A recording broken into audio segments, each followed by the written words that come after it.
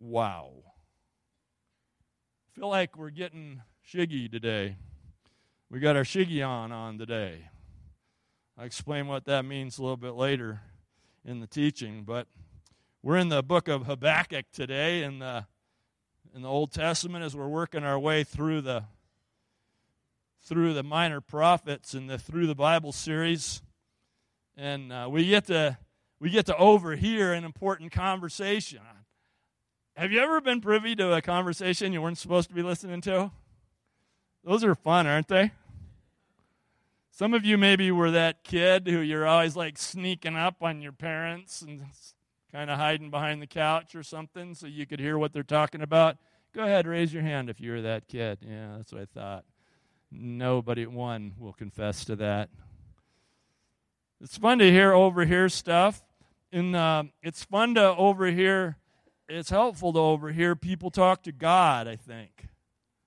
In John chapter 17, when Jesus prayed that famous prayer, and he prayed it out loud so it could be recorded so we could listen in. That's just an exciting passage to read about God's heart for the church, that he wants us to be one as he and the Father are one. And it's an exciting passage. The book of Jeremiah, for me, is an overheard conversation between Jeremiah and God. You know, when God calls Jeremiah, they have this conversation, and Jeremiah goes, "I'm just a kid." And God says, I know you're a kid. I know how old you are. I know. And he said, in fact, I've known you from before you were knowable. I knew you when you were in your mother's womb. He said, before I formed you, I knew you. That's a mind blower. Where are we before this? I don't know. But God knows. He said, before I formed you, I knew you, and I appointed you to be a prophet to the nations. So you overhear this conversation. So then Jeremiah says, okay, I'll do it. And he goes, and he's a prophet, and he has some really difficult times. And in the process of that, he gets to the place where he says, I'm not going to do this anymore. This is hard. People are hurting me. They're physically beating me. They threw me into a cistern. Lord, have you ever been in a cistern? I was in prison. All these things happened to Jeremiah, and at one point he just says to God, I'm not going to do this anymore. And if you just listen to the conversation there, God kind of just lets it go, kind of like, okay, as you wish. If you think that's going to be better, it's all right. There's a little Hebrew pause there. And then Jeremiah goes, He says, if I keep silent, your word is shut up within me like a fire in my bones. You've ruined me. This is great to overhear these conversations in the Bible. The book of Habakkuk is another one of those conversations between the prophet Habakkuk and the Lord. He calls out to the Lord answers, he calls out again, the Lord answers, and then Habakkuk responds. And the whole bit of it is overhearing a conversation. The context and flow of Habakkuk is pretty simple. Habakkuk is prophesying right before the fall of Jerusalem to the Babylonians. Remember last week in the history lesson, Nahum was prophesying to Nineveh. They were Assyrian, that the Babylonians were coming. Well, that's all happened now. And in Habakkuk now, the Babylonians are the big dog in the world, and they're about to take over Jerusalem in the same way that Assyria took over Samaria and carted the northern kingdom off 100 plus years earlier. And so that's what's happening. And there's a flow to this overheard conversation between Habakkuk and God. And it starts where Habakkuk just arrogantly complains. It starts out in verse 2. How long, O Lord, must I call for help? But you don't listen. You've probably never been there, have you? How long you don't listen, or cry out to you violence, but you do not save. Why do you make me look at injustice? You hear the level of, I wouldn't call it passion, I'd call it arrogance. He's so presumptuous in saying to God, you're doing this wrong. He's saying this to God, isn't he? This is wrong, and you're not doing anything about it. Destruction and violence are before me. There's strife and conflict abounds. Therefore, the law is paralyzed, and justice never prevails. The wicked hem in the righteous, so that justice is perverted. And so he calls out to God as Habakkuk the prophet, and then the Lord answers. And the Lord sternly answers him, beginning in verse 5. Look at the nations and watch, and be utterly amazed. For I'm going to do something in your days that you would not believe, even if you were told. I am raising up the Babylonians, that ruthless and impetuous people who sweep across the whole earth to seize dwelling places not their own. They are a feared and dreaded people. They are a law to themselves and promote their own honor. Their horses are swifter than leopards, fiercer than wolves at dusk. Their cavalry gallops headlong. Their horsemen come from afar. They fly like a vulture swooping to devour. They all come bent on violence. Their hordes advance like a desert wind and gather prisoners like sand. They deride kings and scoff at rulers. They laugh at all fortified cities. They build earthen ramps and capture them. Then they sweep past like the wind and go on. Guilty men whose strength is their God. So he responds to his complaint. Oh, you think I'm doing this wrong? I'm on this. I'm on this, he says. I'm dealing with the injustice because I'm raising up the Babylonians who are going to come and devour everything in their path. Habakkuk then humbly explains his complaint. His whole tone changes. He responds to God by saying, O Lord, O Lord, just to surrender to the name of God. You see how he started his original complaint? How long, O Lord, must I call for help? Here he says, O Lord, are you not from everlasting? My God, my Holy One, we will not die. O Lord, you have appointed them. He says, I'm getting it now. You have appointed them to execute judgment. O Rock, you have ordained them to punish. You see, you hear his humility. He says, now that I've heard that, Lord, I am bowed before you. He said, but here is his complaint. He said, Lord, your eyes are too pure to look on evil. You cannot tolerate wrong. Isn't he asking the question, can you really employ evil to do good? How can you even look at the Babylonians and let alone consider them your servant? Why then do you tolerate the treacherous? Why are you silent while the wicked swallow up those more righteous than themselves? Here's his question. He's saying, do you love them more than us? That you tolerate the Babylonians coming to swallow up Israel, the Israelites, the nation of Israel, who are more righteous than the Babylonians? You have made them like fish in the sea, like creatures that have no ruler. It's like they're everywhere.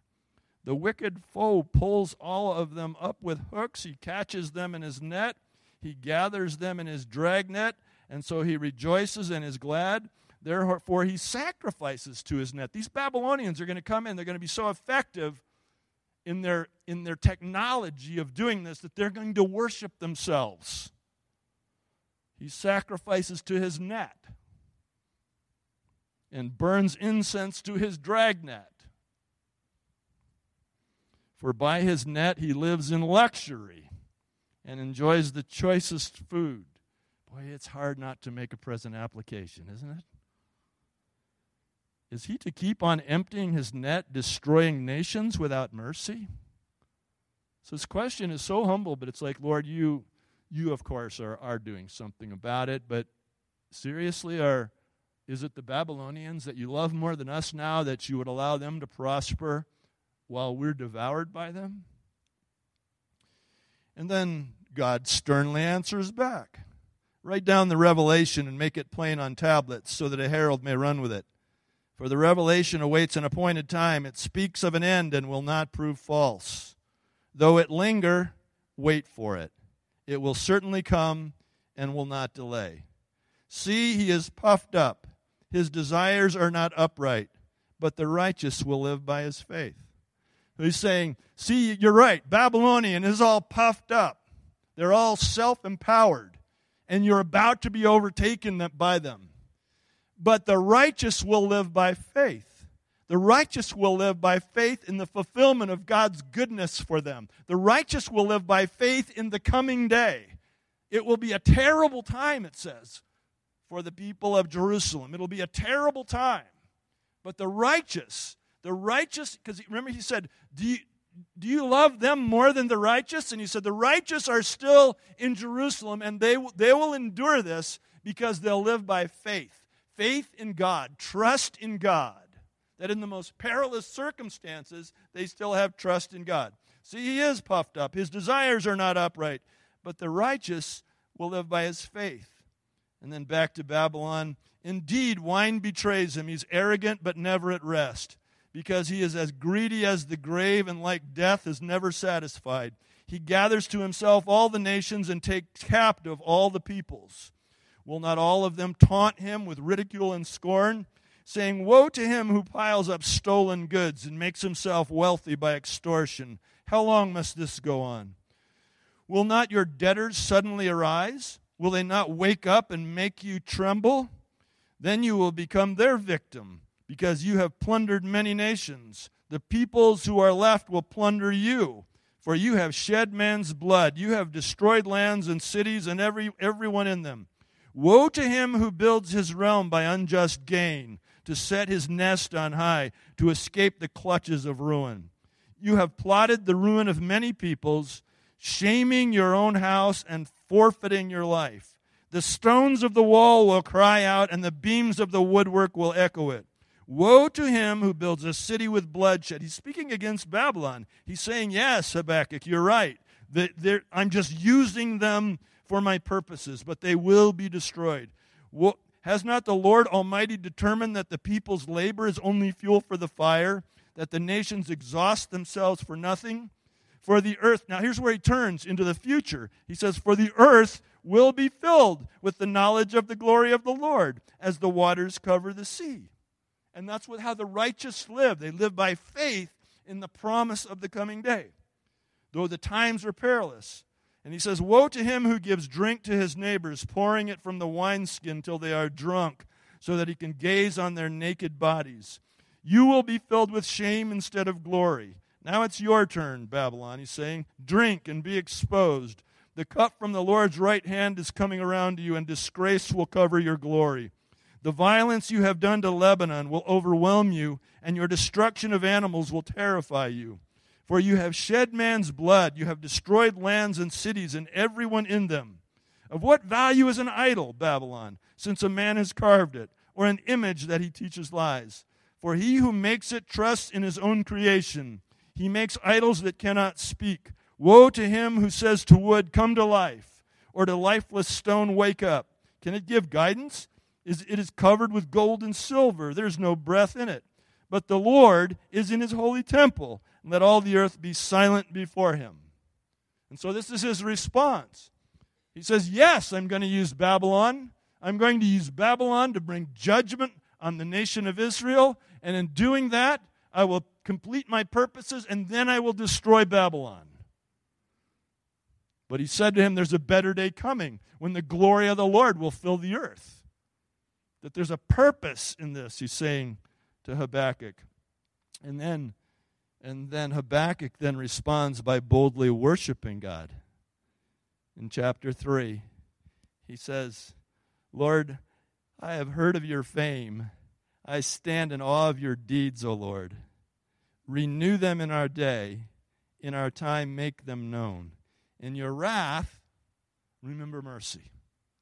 So in your wrath, as you come thundering through, remember mercy toward the righteous. God came from Teman, the Holy One from Mount Paran. His glory covered the heavens, and his praise filled the earth. This is the day coming. His splendor was like the sunrise. Rays flashed from his hand where his power was hidden. Plague went out before him. Pestilence followed his steps. He stood and shook the earth. He looked and made the nations tremble. The ancient mountains crumbled, and the age-old hills collapsed. His ways are eternal. I saw the tents of Cushan in distress, the dwellings of Midian in anguish. Were you angry with the rivers, O Lord? Was your wrath against the streams? Did you rage against the sea when you rode with your horses and your victorious chariots? You split the earth. You uncovered your bow. You called for many arrows. You split the earth with rivers. The mountains saw you and writhed. Torrents of water swept by. The deep roared and lifted its waves on high. Sun and moon stood still in the heavens at the glint of your flying arrows, at the lightning of your flashing. In wrath you strode through the earth, and in anger you threshed the nations. You came out to deliver your people, to save your anointed one. You crushed the leader of the land of wickedness. You stripped him from head to foot. With his own spear you pierced his head when his warriors stormed out to scatter us, gloating as though about to devour the wretched who were in hiding. You trampled the sea with your horses, churning the great waters. So he's saying, this is what you did in judgment. And he said, I heard, and my heart pounded. He said, when I heard you coming, my heart pounded. My lips quivered at the sound. Decay crept into my bones, and my legs trembled. Yet I will wait patiently for the day of calamity to come on the nation invading us. Though the fig tree does not bud, here's what he's saying. Though for right now the fig tree does not bud, and though there are no grapes in the vines, though the olive crop fails and the fields produce no food, though there are no sheep in the pen and no cattle in the stalls, yet I will rejoice in the Lord. I will be joyful in God my Savior. The Lord, the sovereign Lord, is my strength. He makes my feet like the feet of a deer. He enables me to go on the heights. This is what he's saying. He starts out saying, God, are you not paying attention to anything? God says, I am paying attention to everything. And I am raising up a judgment. I am raising up a judge. And it's going to be Babylon. And Habakkuk says, Lord, Babylon? Babylon? Seriously, you would use someone known to us so evil as a method of your judgment and your cleansing? Aren't we more righteous than they? And he says, well, that's why I'm using them to rescue the remnant, to rescue those who still are living by faith, still clinging to the Lord God in the midst of so much adversity, so much debauchery, so much corruption.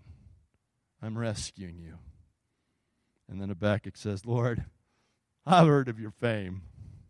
I stand in awe of your deeds. You're awesome. Would you renew them? Would you just renew them in our day, in our time? Would you make them known? Would you just come now and do what we need you to do? I know you can, and so I declare that you will.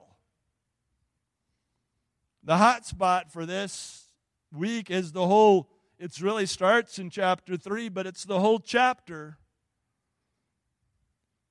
It's the whole chapter where he says this, Lord, I've heard of your fame.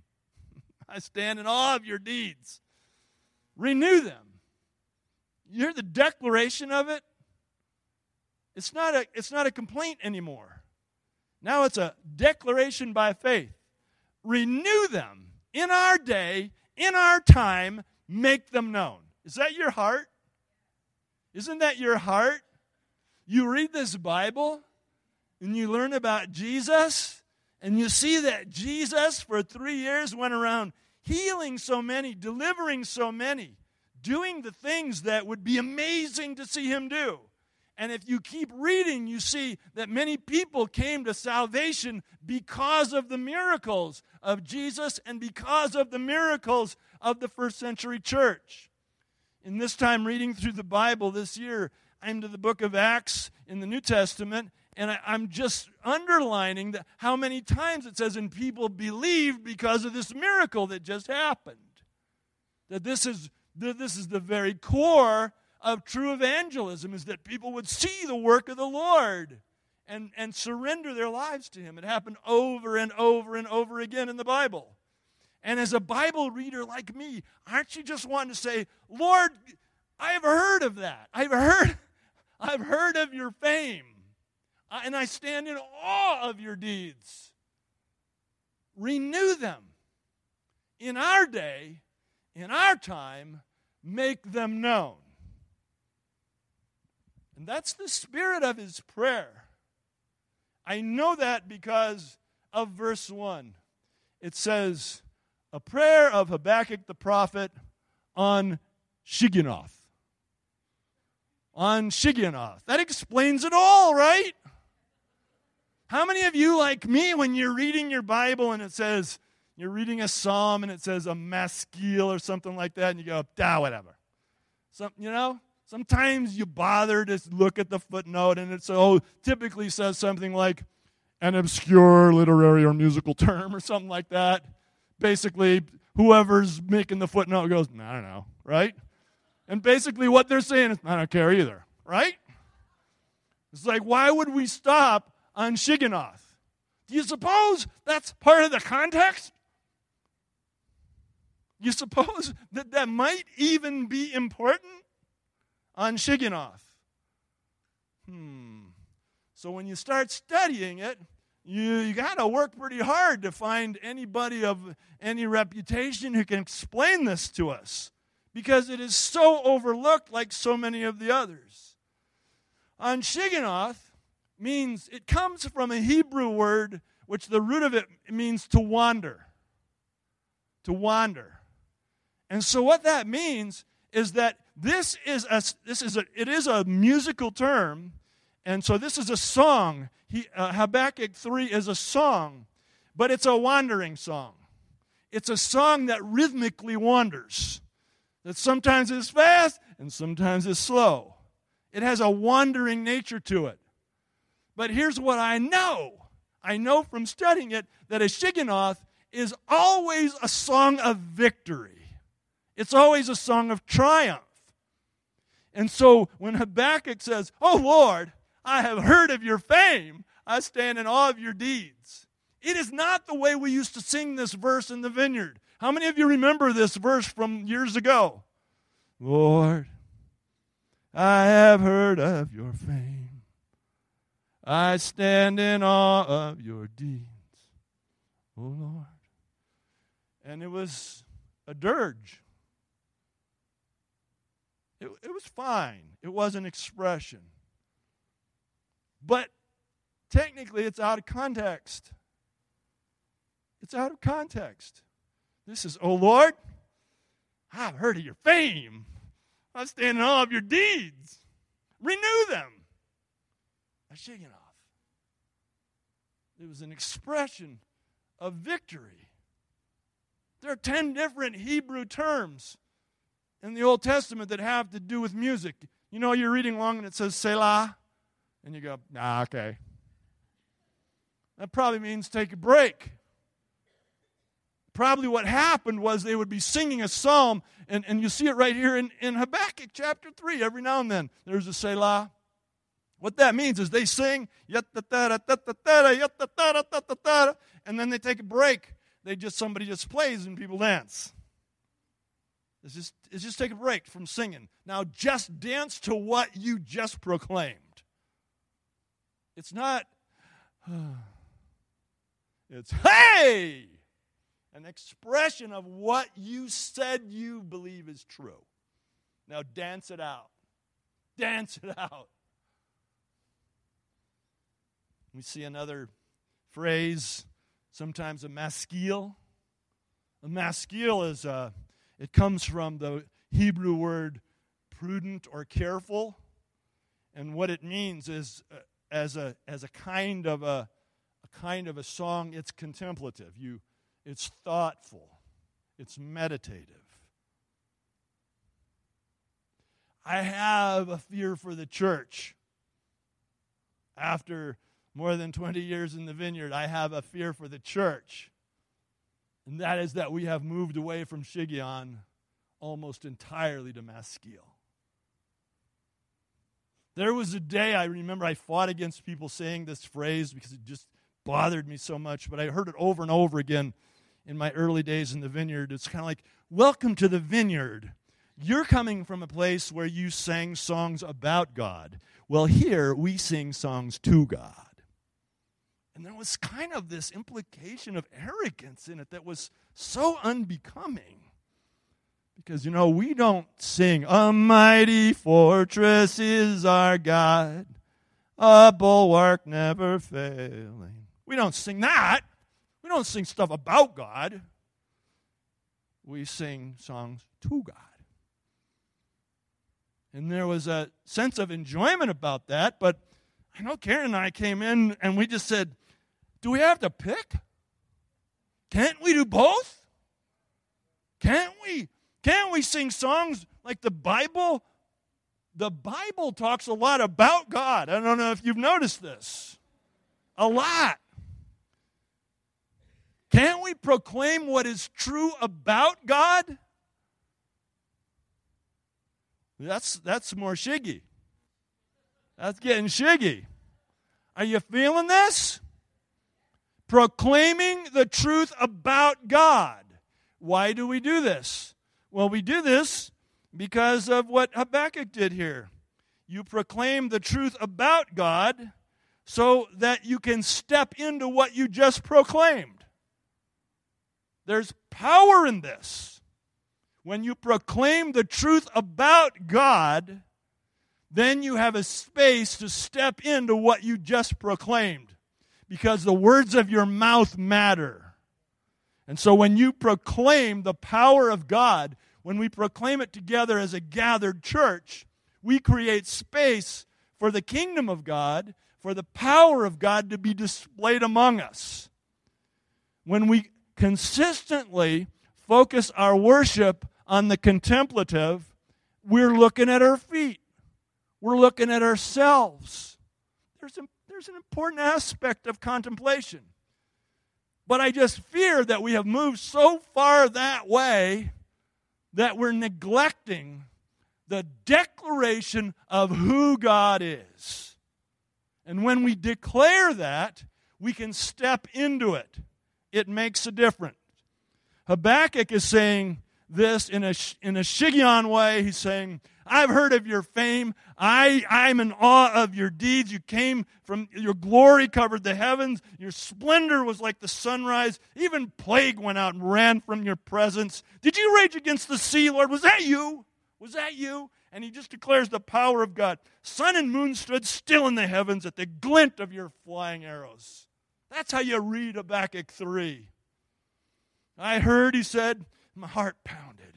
My heart just pounded at the thought of you coming. I heard, and my lips quivered at the thought of you coming into our presence. He said, though the fig tree doesn't bud, there are no grapes on the vines, the olive crop fails, fields, that it's a bad day. He says, yet I will rejoice in the Lord. I will be joyful in God, my Savior. The Lord, the sovereign Lord, is my strength.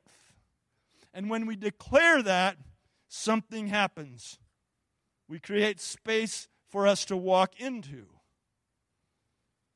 The Word of Faith movement 20, 30 years ago that started off so well and just went off the rails because of excessive selfishness. They really did have it right. The name it and claim it thing, of course, got out of hand, but they really did have it right. Declare it. Declare it. If you declare it, you create space for it to be real. You proclaim it, then you go get it. That's Shiggy. God spoke to Joshua, and he said, you're going to cross over there.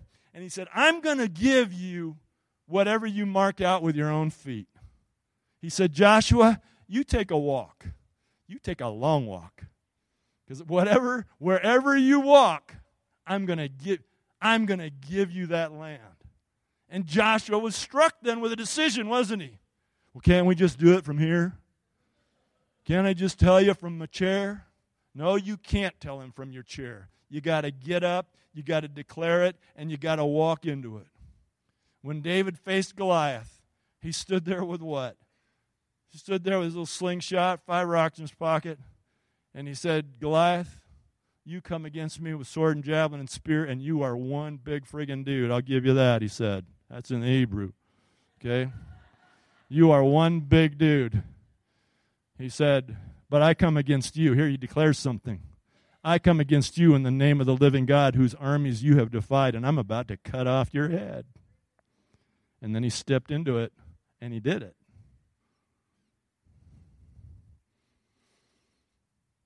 Jesus said, if you have faith as small as a grain of mustard seed, you can say to this mountain, move from here to there, and it'll move, but you got to say it.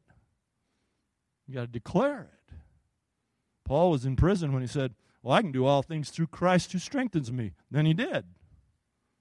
It starts by saying it, by declaring it. That's what Shiggy is. It's declaring it. Lord, I've heard of your fame, and I stand in awe of the story of you. That's amazing. Now, do it. Renew them. Renew them. Renew them. That's where you come in. What happens next is really up to you. I know what I'm going to do next. I'm going to declare some stuff. I'm going to declare Shiggy. I'm going to get Shiggy. I'm going to declare the kingdom of God, the power of God. I first encountered Shiggy 22 years ago. I wouldn't have known to call it that, but it was my first trip to India. And Pastor Stephen, I hardly knew him, he said, by the way, bring your guitar. I said, all right. So I brought my guitar. I didn't know what I was going to do since I didn't speak anybody's language, but I brought my guitar. Discovered pretty quickly that they knew enough English to be able to repeat it. So we did 2 songs there, a whole bunch, echo songs. One was, we declare that the kingdom of God is here. We said that. I could sing that out, and then they would sing those words. And man, it got altitude. And we'd do it for 25 minutes, that song. And it got altitude really fast. The other song I did was an echo song. I thought I could line it out and they could say it. Was You Are Mighty. You Are Mighty. And that was an interesting song too. You know, to this day when I go there, when I go to India, somebody puts a guitar in my hand and say, we declare, we declare. Somebody does that every single time. We declare. They remember that from 22 years ago. The other song is You Are Mighty, and that's where I really learned what Shiggy was, because it is a wandering song. You know the way we keep an even tempo here? Well, in India, when you're standing there, maybe there's a couple hundred people there in a regular church service, there's about 10% of them who have some kind of a noise-making device. A percussionary disaster. They have drums that they bring, and they have little cymbals within their hands, and sometimes little clanky things. And so as soon as whatever song you do, they start going, dong, dong, dong, dong, dong, dong, dong, dong, dong. And so I remember doing You Are Mighty, and we're going, this is going great. They're really digging this, dong, dong, dong, dong, dong. And then about 10 or 15 minutes into it, I realized something. I was no longer leading this song. Because, you know how fish are in a school and they'll all turn at once and you don't know how they all knew to do that at that instant? They just all know to suddenly speed up. And it's going much faster than what we started it. And I'm the fish going, are we doing something different here? That's Shiggy because it has a wandering kind of rhythm. Why don't we get the band to come up? We're going to declare the kingdom of God. We're just going to take a minute to get Shiggy, see what God wants to do.